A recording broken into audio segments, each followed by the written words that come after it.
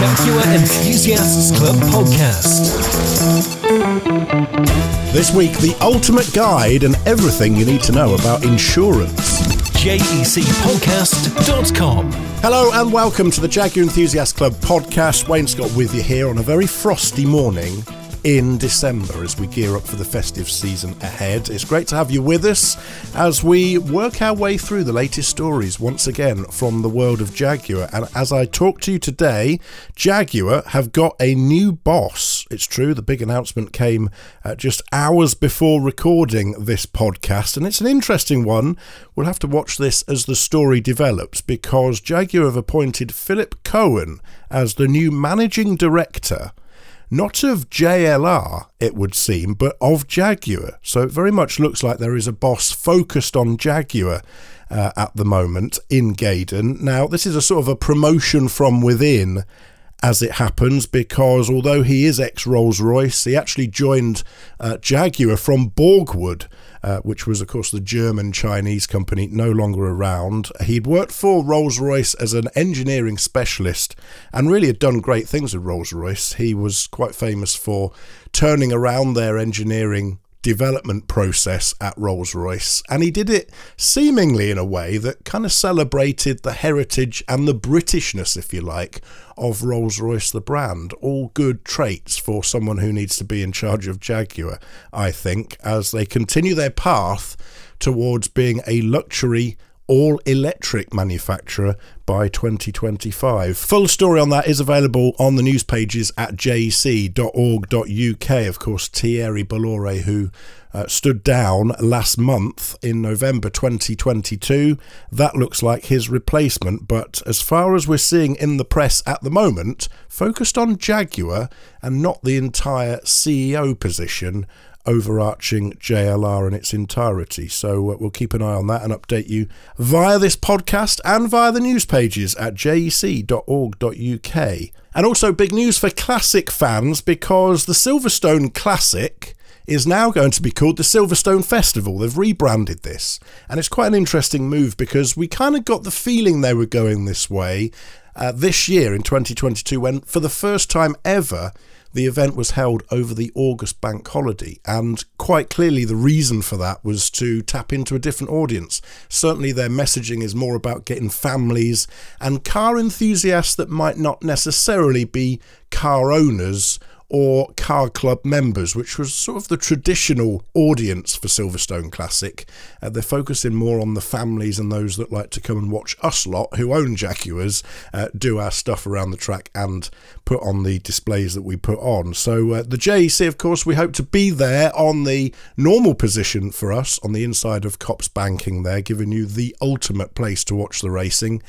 So, of course, if you want to book with your Jaguar, join us on the infield, you can do so by keeping an eye out for the discount code, now currently online in the events pages at jec.org.uk. You can also follow the news link to that as well. Plus, also you can find it in paper in Jaguar Enthusiast magazine from the January issue onwards. But the new name for the Classic at Silverstone is going to be called Silverstone Festival, and it will happen once again over the August bank holiday in 2023. Lots happening in the Jaguar world at the moment, but sad news for us here in the JEC, because we lost a very dear friend of ours, a man who was part of the foundation of this club, beginning it back in 1984 with a team of 9 other people. A very sad day that we announced last week here at the Jaguar Enthusiasts Club, that we'd lost Graham Searle.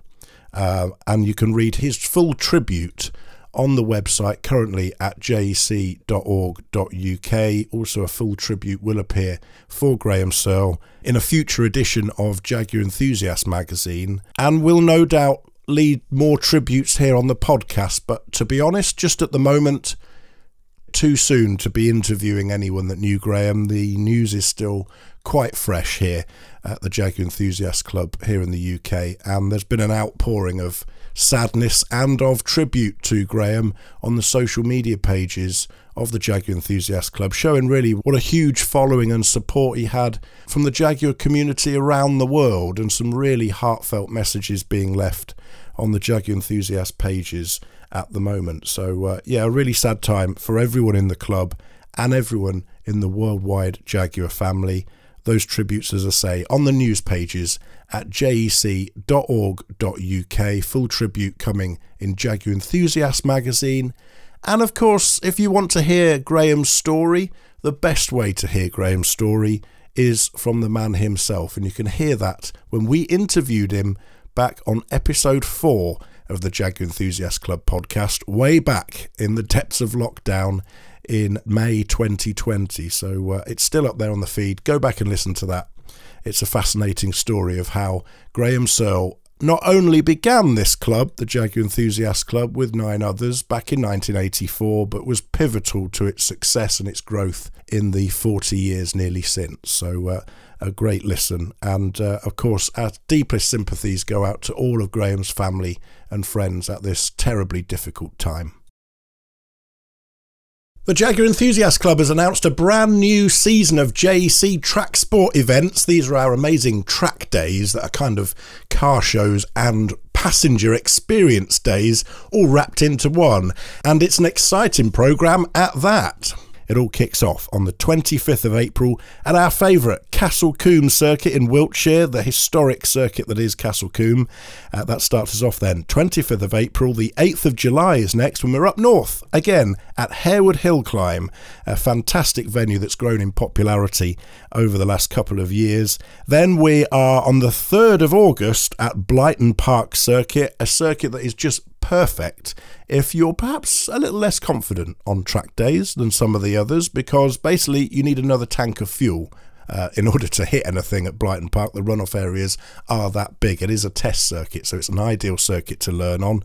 Wonderful place, and a new one for the calendar this year. This is quite exciting, this, because very rarely do you get a track day at this venue. The exact date is yet to be confirmed, but it'll be around the end of September to early October sort of time, and it's going to be Thruxton Circuit. So a new venue to try out for the regulars of the JEC Track Sport events. That's Castle Combe, 25th of April, Harewood Hill Climb, the 8th of July, Blyton Park Circuit, the 3rd of August, and Thruxton at some point towards the end of September, early October. Keep an eye out for details on the announcement of that final date via the pages at jec.org.uk/events, also on the news pages there as well. And of course, as we hear more, we'll give you details here on the podcast as well. And there's a really good opportunity to save lots of money on Castle Combe, because there is a super early bird ticket price at the moment. And if you book it before the 31st of December, you get a huge discount. So get on there and book it, jec.org.uk/events for Castle Combe, that starts track sport off for 2023. And there's just so much happening in the Jaguar Enthusiasts Club at the moment. One of the great things that we announced at the NEC Classic Motor Show, of course, was the brand new insurance scheme for club members. Jaguar Enthusiasts Club Insurance, sorted out for us and run and administered and all that kind of stuff by Peter James Insurance, who have been in the insurance game, well, since the very beginning. Peter James, a pioneer of specialist car insurance here in the UK. And what I thought would be good is to get the scheme manager, Dave Youngs, on this podcast, and basically to open it up to the floor to allow you to grill him on the new club scheme. And that's exactly what we've done. So Dave Youngs from Jaguar Enthusiasts Club Insurance by Peter James is next.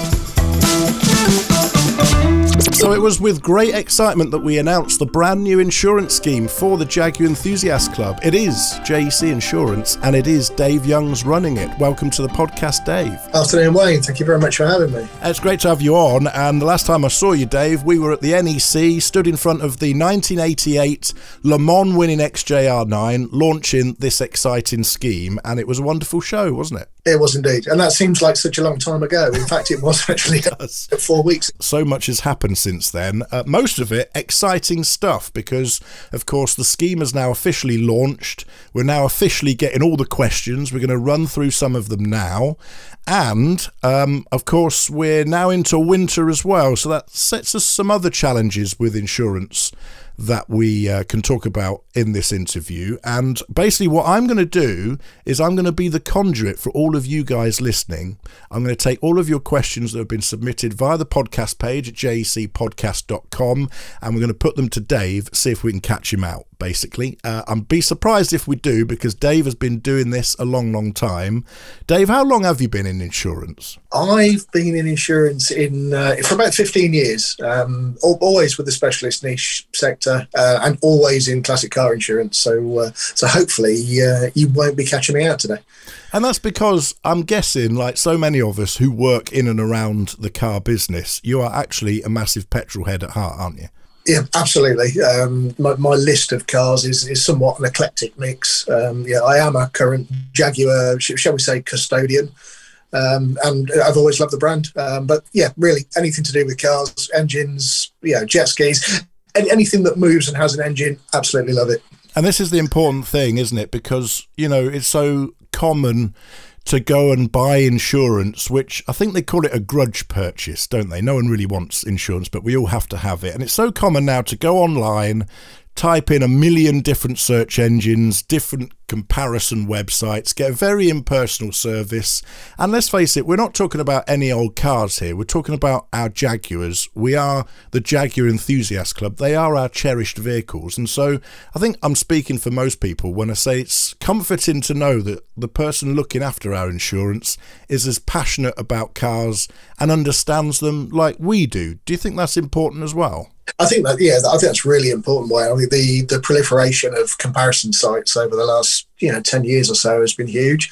And really what they provide is a very convenient race to the bottom in terms of price. But when you get to that element of cutting price all the time, something's got to give, and it's generally the quality of the policy. Yeah, absolutely. And it's the fact that if you do have a problem or you want to talk about something you want to add to the policy or take it away, or, for example, we're going to get on to JEC Track Sport in a little bit, the programme of track days and track experiences that are running through the club throughout the year. If you want to add one of those in, it's nice to be able to ring someone up that you actually know and have built up a kind of rapport with, isn't it? Yeah, absolutely. We don't have a great turnover of staff at our office. We've got an office of passionate people. They're all very much into their cars, and the chances are that you're going to phone up. You can speak to the same person that you spoke to a year ago. You can even ask for them by name. We pride ourselves on running our office that way. Let's just touch on your Series 3 XJ6. We've all seen it in Jaguar Enthusiast magazine now, next to you and the dog Moose.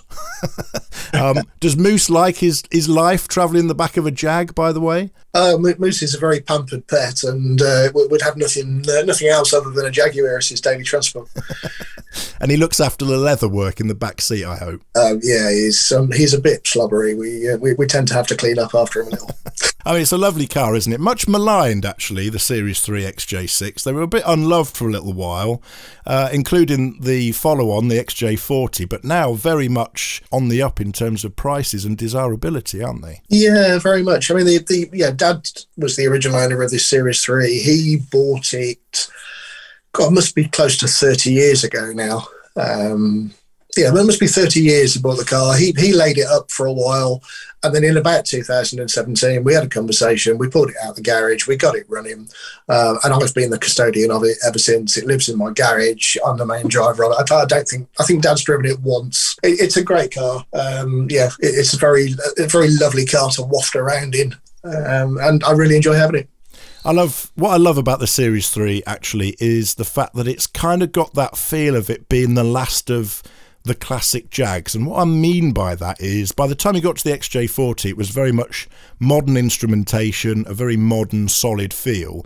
The Series 3 XJ6 is sort of the last of those that you can still feel the DNA from the E-Type and the Mark II in it, isn't it? It's still got that very much that old Jaguar feel. I do agree. I've had a couple of XJ40s. I was lucky enough to own them, but I had them during the time when they were worth very little, so they were probably bangers rather than classics at the time. And it's a very, very electronic car. The Series 3 just feels much more authentic. And I do love the big switch that allows you to switch between petrol tanks. Everyone's got to experience switching between petrol tanks at one point in their life. Yeah, absolutely. You can't do that in mine at the moment. One of the tanks is actually rusted out. It's a job for the spring. I think I'm not undertaking it in this cold weather. So many Series 3 XJ6 owners are listening to this going, yeah, same as mine, yeah, or the switch doesn't work. That's the other one. So enough about Jags, because insurance is what we're here to talk about, and we must talk about it. But first of all, let's give a bit of a background to Peter James. They have basically been here since the beginning of time. Dinosaurs ruled the planet and they were still doing classic car insurance. It's over 40 years of history, isn't it? And that brings all sorts of experience and knowledge to the party here, doesn't it? It could be said, and has been said on many occasions, Peter James himself was the pioneer of classic car insurance, and came up with many of the benefits that people would take for granted. He actually came up with these back in 1983 when he first set up Peter James Insurance. Things like limited mileage discounts and agreed value were unheard of before Peter started this specialism. We're quite proud of that background. Yeah, absolutely. And of course, Peter is now enjoying the life of retirement, and Peter James is still very much the same feel of company. I've been to your offices. They're still on Hagley Road in Birmingham for now, and they're still very much a tight-knit team there that run things. There are no foreign call centres here. It is literally the guys in the office on Hagley Road on a very normal looking high street, might I add. But of course, underneath all of that is a very powerful company, Kingfisher Holdings, that allows you now the flexibility to go out and do all sorts of different and exciting things in the market, doesn't it? Yeah, absolutely. I mean, Kingfisher are a really great parent. They own a number of niche specialist insurance type brokers, but there's very much a family feel about Peter James. It's not a call centre. You'll see from the magazine, there's no 121 telephone number that you phone. And whoever answers the phone will be able to deal with your query. We don't have a specific sales department, so you don't have to spend 10 minutes waiting to be put through to customer services. Whoever answers the call will deal with whatever the query is. Now, I can't do the Birmingham accent, and I won't try. But you know that it's a local team. You know it's a local number because when you ring up Peter James Insurance, you always get a good old Midlands or Black Country accent off the other end of the phone, don't you? I've only got to spend a couple of days in the office, and I will come back. My other half will say to me, you sound like a Brummie. It's the good thing about it, and of course it's personalised service. This year has seen Peter James Insurance approach club insurance in a whole different way, isn't it? So tell us a little bit of background about how that's developed and relaunched over the past 6 months or so. We've tried to put the club back at the centre of the insurance offering. Like we said, clubs are the backbone of the classic car world, and we need to help them retain members and give those members a compelling reason to renew their membership. So we've put this policy together with the help of the club, offering benefits that the club feel are important to their members. And it's been great to work so closely with the JEC to design and build the product, put it together, and now to be able to launch it. You're partners with the FBHVC, the federation as well, who, of course, lobby government and people in power on the importance of the historic vehicle community. I think it's safe to say we have a fair number of challenges facing the classic car movement in the coming years, but also the fact that car clubs are facing challenges themselves to keep members coming in, to encourage younger audiences always into the car club world and into especially the older and more classic Jaguars. And you're a part of that, and we'll get on to how your scheme is helping to encourage younger drivers into classic car ownership in just a moment, but also actually helping to finance those clubs as well, because there is a commission scheme here that helps the club then to source income so that it can then invest it into more events and more member services. Yeah, that's absolutely right. I mean, we designed this with the club. The club are our partner in launching this scheme, and obviously it's only right that they earn an income from the profit from it as well. It helps keep the club going. It keeps the club healthy, and helps put on the myriad of events that clubs put on. Absolutely. And of course, as I mentioned, membership benefits is all key. When we ask yourself, are you going to renew with your club this year? You have to ask the question, and more people do ask this, what do I get for it? What do I get within the club that I can't get access to out of the club? What am I getting for that membership fee? And of course, with Peter James Insurance and the launch of the Jaguar Enthusiasts Club Insurance scheme, there are many more answers to that question every year now, which is great. So let's go through some of the questions that you, the listeners of the Jaguar Enthusiasts Club podcast, have put forward for Dave. We'll see how many we can get through in this episode. Of course, we will have Dave back on regularly, so if we don't get through to your question on this occasion, we will get to it in a future episode. But we'll start at something quite pertinent for this time of year, and as Dave and I are recording this conversation, outside the window, baby, it's cold outside, and it's icy and crispy. It's a winter wonderland, all of those songs that we all listen to at this time of year, but it's blooming cold, and most Jaguars are sat in the garage, aren't they, Dave? And one of the features that you have listed under the Jaguar Enthusiasts Club Insurance Scheme's launch is laid up cover. So explain what it is and why we should be interested. Yeah, as you say, it's pretty cold out there at the moment. I'm in the southeast, so we've got 3 inches of snow on the ground at the moment that's been there for a few days, and it's not going to shift until the weekend. So mine's going absolutely nowhere. But laid up cover is a really valuable cover option for those cars that are not likely to see the road anytime soon. So maybe you've bought a new purchase that you're going to do some work on. Maybe you're going to take the car off the road for an extended period of time to undertake a restoration. And it's important that that car still has some form of insurance. You know, garages can fall down, things can fall off shelves in garages and damage the car. People have been known to break into garages and steal cars that they're off the road. So some sort of insurance is always still a good idea, but you don't necessarily need a full policy that covers you for driving on the road. So a cheaper option is laid up cover, which basically covers any fire or theft or accidental damage to the car. So this is brilliant. In the same way that if you have a post-40-year-old car that still needs road tax, you would put it onto a SORN to stop paying the road tax on it while it's sat in the garage in hibernation over winter. You can actually bring your insurance policy cost down as well. So is this something that you can do sort of part way through an agreement then? So you've got your on the road cover, and then for 4 or 5 months of that year's worth of policy you can switch to laid up cover. How does that work? It wouldn't pay to do that for most people that just run a normal classic car. I mean, my classic car probably comes off the road for 4 or 5 months a year, just because generally it doesn't get driven during the salty season. So the last time it went out was probably October. I very much doubt it'll go back on the road again now before February or March. But it wouldn't pay to keep switching the policy between road and laid up cover.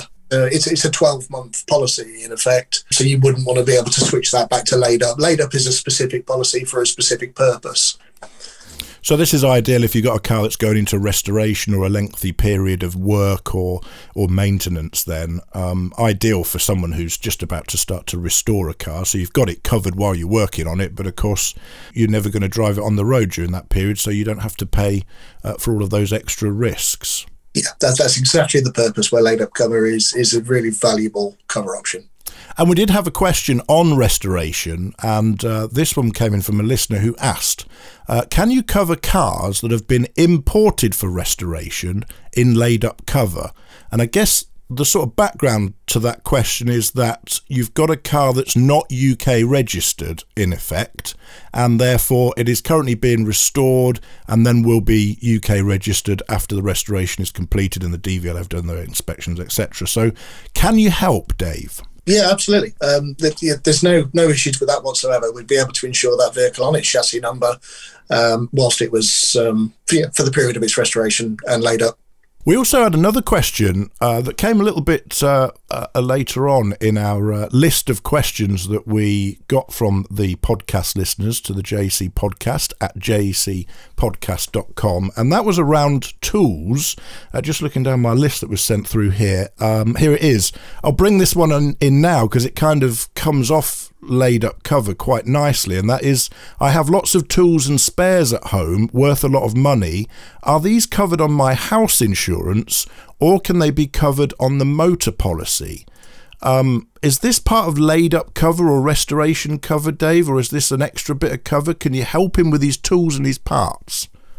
Yeah, absolutely. The part of the JEC policy scheme, we will cover spare parts and tools cover up to a value of £3,000. So that would cover tools and spare parts that are either kept in the insured vehicle or are in a locked place of storage at the residence that the car is registered insured at. Brilliant. This is all looking very good for restorers then. So it's not just about classic car cover for cars on the road. It's whilst they're being restored and maintained as well. Another question here. How does member-to-member cover work? What does it mean? What's it all about? Dave? Member-to-member cover's great. Have you ever been to a car show? And somebody's there in a car that's, they're part of your club. They've just finished restoring it. It's a great car. They say, do you fancy a whip out in it? Wouldn't it be nice if you could actually have a drive in it yourself? Or I've been to several club nights and somebody would be talking, they've got a slightly whiny diff. And there's a guy, let me have a run down the road in it and I'll see if I can identify what the problem is. So member-to-member cover is it's a fully comprehensive insurance extension that enables the policyholder to drive any other club member's classic Jaguar. And for the purpose of this, let's say it's a Jaguar over 20 years old. And it's a fully cover extension. Brilliant. So you don't have to mess about getting your mate covered on your own insurance. If you're both on the Jaguar Enthusiasts Club insurance scheme, then you're already covered on each other's cars. There's a requirement that you're both a club member. And I say, to be perfectly clear, the loaned car doesn't necessarily need to be insured by Peter James, but it does need to be insured. Okay. Brilliant. This is a real benefit to the scheme then. So hopefully that has answered Rob's question on what member-to-member cover actually is and how it works. Basically, if you're in the same club, if you're on the same scheme, then great, drive each other's cars. And that is really some of the features that we're seeing here that really enable a club to be a club, isn't it? It's really allowing us to share in each other's cars, be a community, and not have to be sort of hindered in our club activities by boring old insurance. This is good stuff. Okay, so the next question I've got, again, more about restoration, I think, this one. Reinstatement cover. This can often be quite complicated to get your head around, and I know some call it reinstatement cover or uplift. I know it's referred to occasionally, but effectively this is where, amazingly, you can insure your car for more than it's worth. Well, it's a little bit more complicated than that. Explain, Dave. It is a strange one, and we'll try and give it a real life example in order to put some sort of meat on the bones, so to speak. And let's use an XJ40 as an example, because they're perhaps going through that period where you could spend significantly more on a restoration than the vehicle would actually be worth. Mm-hmm. So let's say your XJ40's got an agreed value of, let's try and keep the figures simple. Let's say it's 10 grand. It's a really nice one. But it's just been in and out of 12 grand restoration and respray. You can actually now insure that for up to 125% of its agreed value, so that if anything should happen to the car, it could then go back and have that work redone to put it back into the condition that it is in now. Is that clear?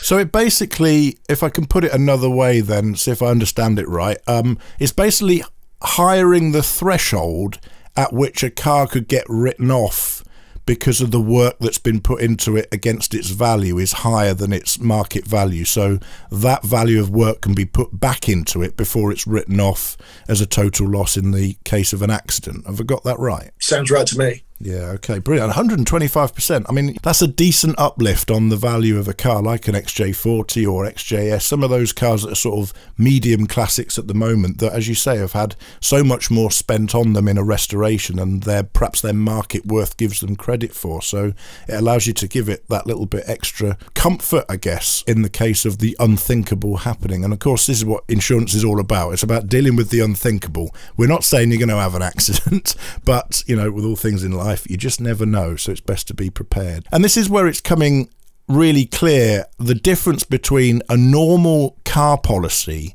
out there on these price comparison sites and one that has come out of decades of knowledge and understanding of classic cars and cherished cars, because this is about putting the preservation of the car's existence first, isn't it? You're an insurance company here that are helping to do what you can reasonably to make sure that a car isn't just scrapped if it has a bump, which is something that we see so often, especially with newer vehicles out there in the normal insurance world, isn't it? Yeah, absolutely.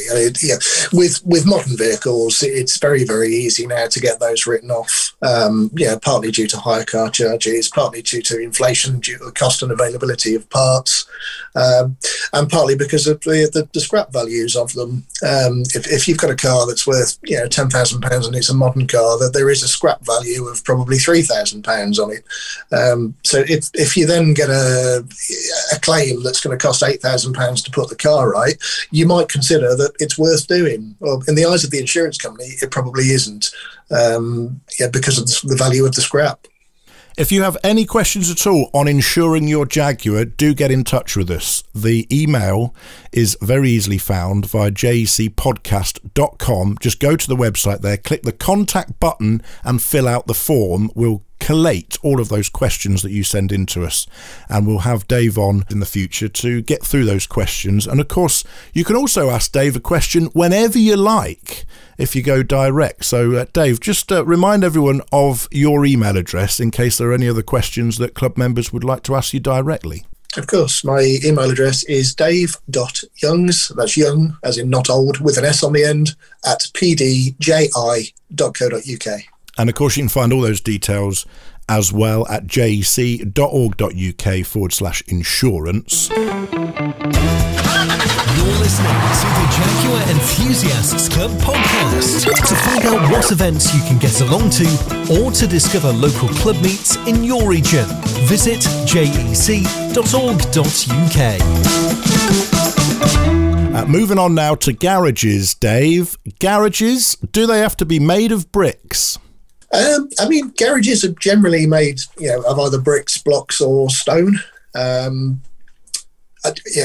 are other forms of garaging that can take. I'm familiar with sort of oak garaging and metal garaging. In terms of the insurance costs, if they're made of anything other than bricks, blocks or stone, then just let us know. And that's part of the benefits of dealing with a specialist that doesn't have a computer says no mentality. If you've got something that's out of the ordinary, just let us know. We can accommodate it in some way, shape or form. Come and have a chat. That's the way forward with all of this stuff. And I guess this comes out of the fact that for classic car policies at least, so that's for the very historic Jaguars, you do ask that they're garaged, don't you?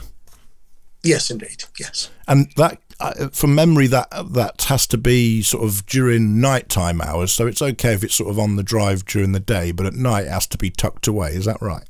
I think the garaging clause is between 11 p.m. and 7 a.m. and that's if you're at your home address.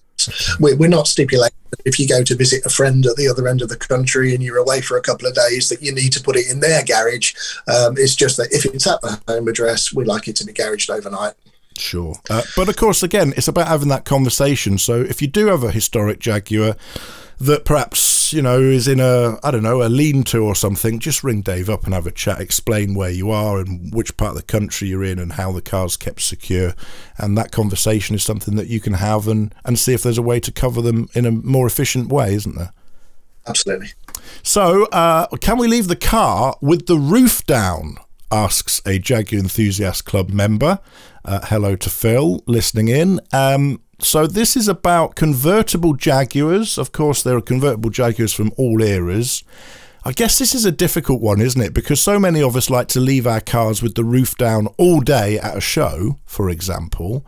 And occasionally you might just pop out from the car and, fill it with petrol or something and leave the roof down. But you would never, I guess, leave the car in the high street of a major town for like a day or something unattended with the roof down. Where's the line drawn here, Dave? And can you help us? Well, I mean, the official line is in the policy documents, and those would read that any loss or damage by theft or attempted theft isn't covered if the convertible roof is left down. Now in practice, I mean, I've owned a number of convertible cars over the years, and in practice, the roof gets left down. If I'm going to go and pay for petrol, I wouldn't expect to put the roof back up again. If I pulled up and nipped in a corner shop to pick up a packet of chewing gum or something, I wouldn't put the roof up. If I was going into Tesco's, then yes, I would. And then for a number of reasons, the car isn't particularly secure if the roof is left down. It gives seagulls plenty of target practice. The local youths with their McDonald's milkshake cartons. And beyond everything else, that the interior just gets hot. So it's good practice to put the roof back up. Okay, so I guess what you're saying is, if you're leaving the car very briefly, it's okay. If you're leaving it for an extended period of time, pop the roof up. Absolutely. Yeah. Okay. So all of you SS100 owners and XK120 owners and others for whom it takes about a week to put the roof up, you can rest easy now and take your car where you like. Just don't leave it for too long with the roof down. Good question, that one. Tricky ones. They're getting better these days. See if we can catch you out with this one. European travel is popular within the club. So how can you help? European travel is a feature of the actual insurance policy itself. We'll give you 60 days cover to travel abroad, on a club trip or even on a non-club trip. But in addition to that, we'll also extend European breakdown cover to your policy. So should the unthinkable happen whilst you're off on a tour of Europe, we'll make sure the car gets home. And there was a moment where we thought that European travel and UK car insurance would be complicated by the whole Brexit thing. That seems to have all been sorted out now, hasn't it? Brexit raised a number of complications for European travel and also for European breakdown cover. But no, we're assured our European partners are as much on board with it as they ever were. Brilliant stuff. So we can go on the Spirit of the Entente trips and all those kind of things and know that we're covered by the club's insurance. Another question from Martin says, does the club get a commission? Well, it does. We've covered that in the intro, I think. There is a percentage on every policy sold, isn't there, Dave, that comes to the club? There is indeed, and it's important that happens. The club use the money wisely. The clubs are not run for nothing. They cost money to run. The club should see a percentage of each policy. Well, that's right, and it gives us ability to create better events, I guess, as clubs. It gives the clubs ability to make nicer magazines, and it all feeds back into the members having a better experience. But the important point to make on commissions to clubs, I guess, is that doesn't replace or diminish in any way the favourable discounted rates that club members get on their insurance, or in fact the number of products that are exclusive to the club, does it? No, not at all. We've done extensive rate comparison before we launched the scheme, and that's very much an ongoing project as well. And is there a sort of target discount, I guess, that you are sort of aiming at to make sure that our flock are getting X% cheaper deals than anywhere else? Or how does that work within the insurance industry? I mean, the aim is to offer the members a good value product, and that's partly price, and that's partly what's included within the policy. We're not going to be the cheapest in every instance, and neither would we wish to be. It's about providing good value. Well, good value continues because, of course, last year was the maiden year for the new programme of track day events within the Jaguar Enthusiasts Club called JC Track Sport. Now, track days within car clubs have notoriously been very difficult battlegrounds for insurance, and a lot of club members have sort of nervously ventured out on track, not really knowing whether they were covered in the event of an accident or a bump or a scratch or a scrape or not. And in many cases, they actually weren't covered at all. And of course, when you're out in a Jaguar on the track, using our track day facilities, which get you out on track in the safest way possible. You do just want to have that thought in your mind that if the worst and the unthinkable was to happen, you would have some cover. Now, the brilliant thing about Jaguar Enthusiasts Club Insurance is that as long as you're on a JEC track sport event, so that's the events out of the track sport programme, so that's Castle Combe, Mallory Park and the others that you can see advertised on the website at jec.org.uk under the events section there, then you are covered, Dave, aren't you? And this is monumental stuff. A club scheme that covers you for track days. I never thought I'd see the day. It's quite a unique policy addition. So we're looking for this. Specify that these are JEC organised events via JEC Track Sport. They won't cover events that are outside and non-club organised, and they are for MSA approved tracks as well. Brilliant. This is all good news. Of course, again, it's about enabling the club to be a club and for us to enjoy our cars in ways that normal insurers just don't understand and can't cover. This is the great thing about this. So we'll continue onwards with the questions lodged at jecpodcast.com, and this question is all about one of those unthinkable moments. If I have a bump in my car and I rebuilt it and don't want anyone else to work on it, can I fix it myself? Now, everyone's expecting me to go, no. But yeah, just for a change, we do allow a self-repair and do provide a self-repair option. So following a claim for damage to the vehicle, if the vehicle is deemed repairable, at your option, we can provide an equivalent cash settlement in lieu of repairs, which will enable you to repair the car yourself. Amazing. And I was expecting you to say no, to be honest, so that's a massive surprise. Fairly unique policy addition. I don't know of another specialist that will provide an equivalent like-for-like policy add-on. And there are listeners to this podcast I know that we've had them on, we've interviewed them, that have built their own cars to such a high standard. You know, we're talking about XK120s, E-types that have won international concours competitions that Man in Shed built, you know. Incredible stuff that we have within the club going on in sheds and workshops up and down the country. So this is important. There's often that feeling that the best person to fix that car is the person that built it, and it might well just be the person who's insuring it and owns it. And this is a big deal, isn't it? Absolutely. There's some very, very competent people out there that are not necessarily doing this for a living. People that are building cars in their own garages and workshops. And to provide the money for them to actually do the repair themselves is a great option. So in the event of an accident, Dave, what guarantees can you give that my car won't be scrapped? Now, I'm guessing you can't give any guarantees, but this, I suppose, is a good opportunity to talk about the ability to buy a car back if the worst was to happen. Yeah, I mean, you can never, ever guarantee that a car will never be scrapped in the event of an accident. Cars can go into flames. You're not going to want that one back. There's all sorts of reasons why a vehicle would have to be scrapped in the event of an accident. But most aren't. Most vehicles are repairable in the event of an accident. So, let's talk about the free salvage retention that is included in every JEC policy.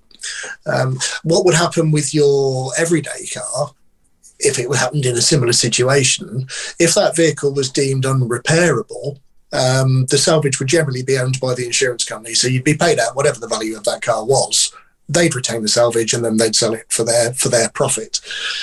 In our case, with the JEC policy, the salvage is returned to the policyholder.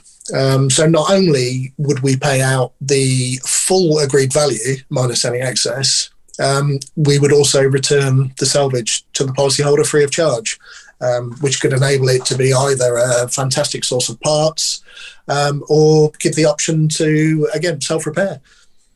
I think of all of the marks that I've ever talked about insurance cover around in my history of doing podcasts like this, I think Jaguar probably is the most important that this gets done right, because, I mean, I'm thinking back to very recently, earlier this year, there was an XK150S that had been wrapped round a tree at some point in the 1960s. There was barely a single straight panel left on it, and yet that car still sold at auction for, well, it was well over £100,000. I remember it was a huge amount of money. And that's the sort of value that is put on cars that you would otherwise think, had reached the end of their life. So it is important that as historic vehicles that have this incredible sentimental in some cases, but also historic value, that we do work our best to keep them restorable and to preserve them. And that's all part of what the classic car insurance can offer over other insurers, isn't it? I can only agree. Okay, let's rattle through a few more of these because loads of good questions here actually coming into the podcast. And as I say, we will have Dave on again in the future. So if we haven't covered your question yet, or if you're thinking one yourself, you can go on the contact pages at jecpodcast.com and get in touch that way. We'll collate them all up, save them when Dave next visits us, and we'll ask them to him. Or of course you can get in touch with Dave directly. All his contact details are visible on the website at jc.org.uk/insurance. The next one, a very simple one actually, Dave. How many miles can we do? It's not as simple as you might think, Wayne. How did I know you were going to say that? It kind of depends on the age of your Jaguar. On Jaguars that are over 20 years old, we offer an unlimited mileage scheme. Really just so you don't have to go to the effort of recording your mileage and telling us what that mileage is every year. On a more modern Jaguar, we will cover modern Jaguars that are used in a classic sense. So even a 2 or 3 year old Jaguar we'd be able to cover on a classic-ish scheme, but we would limit that to 6,000 miles. We wouldn't want particularly to be offering a facility where somebody could go out and buy a Jaguar just to get cheap insurance and then go and do, what I do, 25, 30,000 miles a year up and down the M40 every week. So we've got a duty to protect the scheme as well.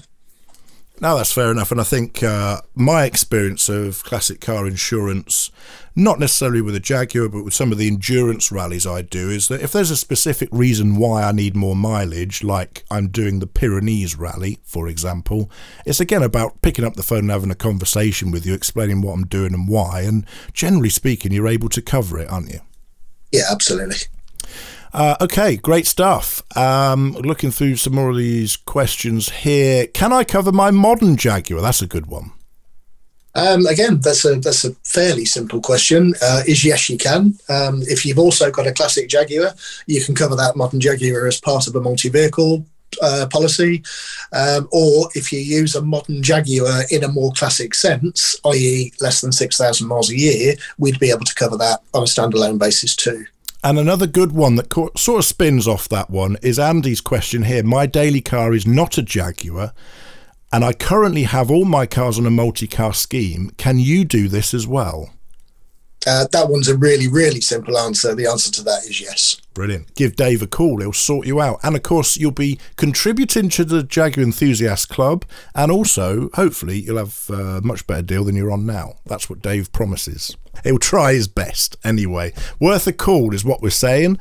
Do you cover us when we're on club runs? Well, I think that's an easy one as well. Again, provided it's not a competitive run or any timed element, yes, we do.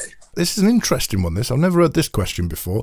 Are we covered when leaving a car at a show on display from vandalism or accidental damage, even theft? Now, we do occasionally read the headlines, don't we, Dave, in things like Classic Car Weekly, the newspapers, that cars have gone missing from shows, or little Johnny has driven his bicycle into the side of a car that's been at a car show. So where does the classic car insurance policy come into in that respect? Again, from vandalism, yes, you're covered. Accidental damage, yes, you're covered. Theft, yes, you're covered. So every element of that would be covered whilst leaving the car on display at a show. Well, I know that will come as a great comfort to loads of members who, of course, spend most of their summers at one show or another. So good to have that reassurance from you there. This is a good one as well, and this is related, I guess, to a service that the club can offer, but that, of course, you've teamed up with the Jaguar Enthusiasts Club on, and that is around valuations. Now, the question is, my car is a special edition and is worth more than a normal model of the same Jaguar. How accommodating are you on values? So he doesn't tell us what car this is, actually. He's been very coy about this. But for example, I'll try and make one up. We've been talking about XJ40s a fair bit. An XJ40 is worth, probably significantly less than £10,000 unless it's something really special. And it could be something really special if it's one of the rare V12 models, which are worth more, or it's an XJR manual, or it's something like one of the TWR sport-tuned cars with the lovely body kits on them. They're very sought after, and they tend to command much higher prices. And an XJ40 that's a TWR car could probably be around 15k. How accommodating are you? And this is the thing with classic car insurances. A Morris Minor is worth X, but it could be a very special Morris Minor that could be worth triple of X. And this is the challenge, isn't it? And this is where classic car insurance must surely come into its own against normal car policies. How do you deal with all of that, Dave? Again, this is a partnership with the club, and we have to accept that the club are a specialist in Jaguars. That's why they exist. Let's just go back to the example you've used of an XJ40, and most XJ40s would sit under a 10 grand umbrella. So any vehicle worth under £10,000, you can submit an agreed valuation form to us along with a couple of photographs, and we can basically assess the value of that in-house and agree the valuation that you're sending in, or not, if the case is. For anything over £10,000, then we'd accept a valuation from the club. Now, the club offer a really, really good valuation process. It's actually really good value compared to some other clubs as well. They only charge 15 quid. And they will basically endorse that value for us. And then we can record that on the system. It's all very simple and straightforward. Brilliant. And of course, I know there are loads of valuations that go through the offices at Jaguar Enthusiasts Club on a daily basis.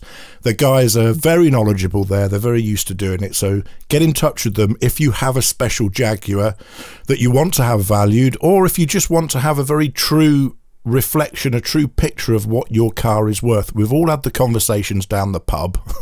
We've all seen the mad stuff that happens at auctions at the NEC and stuff.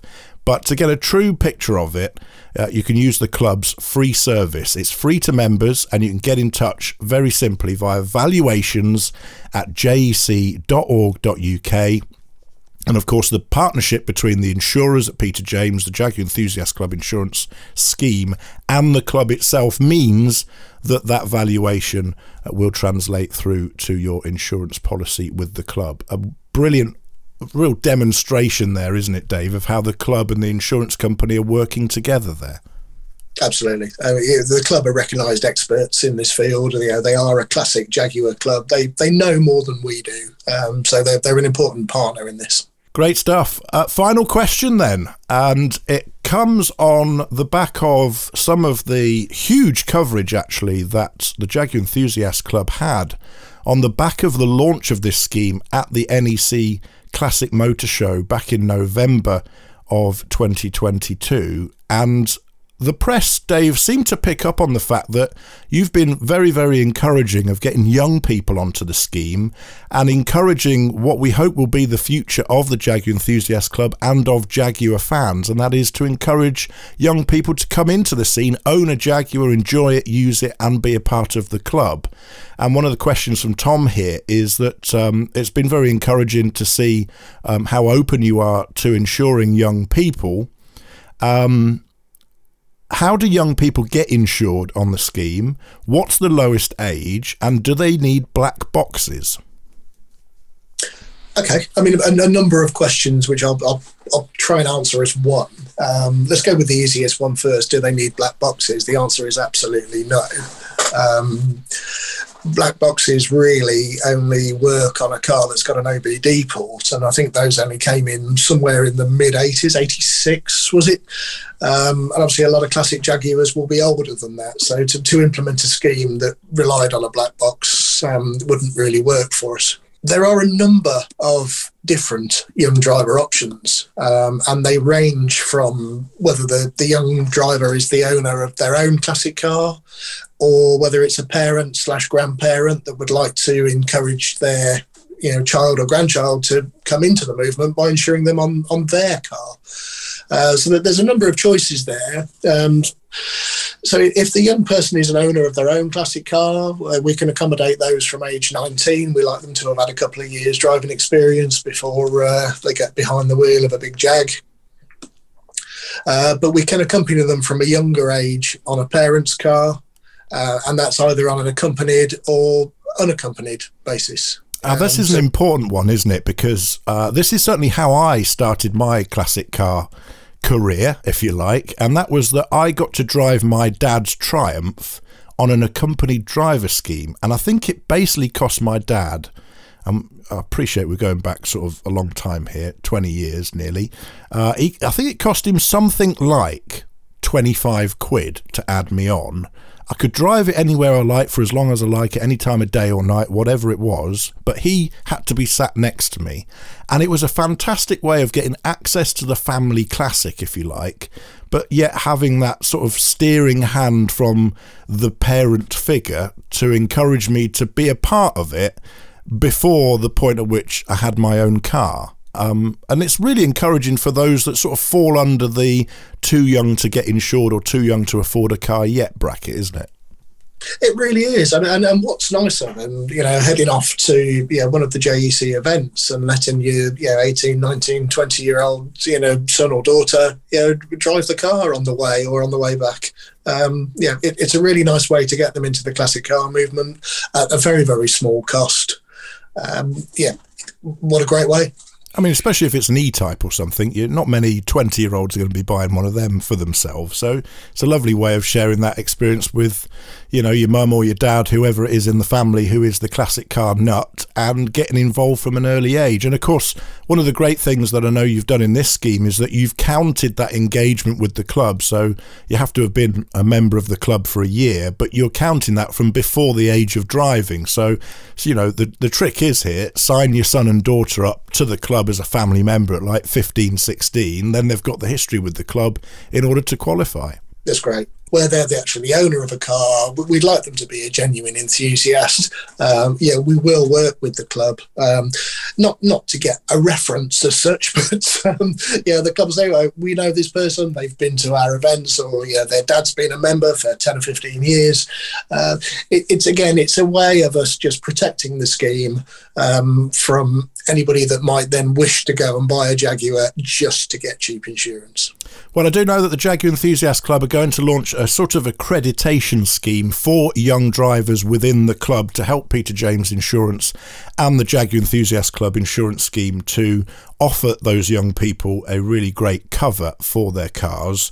But in the meantime, the top tip really is to join the club, go along to a regional event, go along to the Summer Jaguar Festival, attend a JEC track sport event perhaps, get in with one of the ARDS instructors there, because one of the amazing things about the JEC track sport events is that you can go out with Ray Ingman, our ARDS instructor, for free and get all sorts of advanced driving skills as part of the event as well. Engage with all of that, get to know the club, be a part of it, and then of course it'll be plain sailing to get insured on your own Jaguar. And of course, in the meantime, whilst we're lining up the various bits of detail for the launch of that accreditation scheme, the best thing to do, Dave, is to give you a ring and have a chat and tell you about all the great things that you've done with the club over the past year. Yeah, please do. I had the pleasure of coming along to Bicester Heritage for an event the club ran for young drivers earlier in the year. And it was great to see all the youngsters and how engaged they were. A really, really nice bunch of people. And we really enjoyed that day out. Yeah, it was a great day, that, and of course we will be doing that again next year. So in 2023, you can have the opportunity of driving a Jaguar around the Bicester Heritage Test Track. We lay it out like it's a public road, and you get to experience all eras of Jaguars with the people that own them. And I have to say, I'm not quite sure where the bigger smiles were coming from on the day, the young people driving or the owners that were there to share their cars and their experience and their knowledge with young people who were interested, especially Jeff and his XK150. He was the star of the day for me. Plus the Swallows team, of course. Swallows Independent Jaguar, great supporter of all of these things. Tom Robinson from Swallows, who runs the Young Jaguar Enthusiasts section of the club, was there with all sorts of the different Swallows racing cars as well. A really memorable day. Keep your eye open for how you can get involved with that in 2023. It will be running again. Details will appear in the new year at jec.org.uk/events. And Dave, if people want to get in touch with you and talk about insurance, again, remind us on the best contact details for you. Yep, you can either drop me an email, which is dave.youngs@pdji.co.uk, or obviously just give us a ring on the telephone number that you'll find in the club magazine. Of course, and follow the links from jec.org.uk/insurance. Dave, that's been brilliant. I now know more about insurance than I ever thought possible, and so does everyone listening.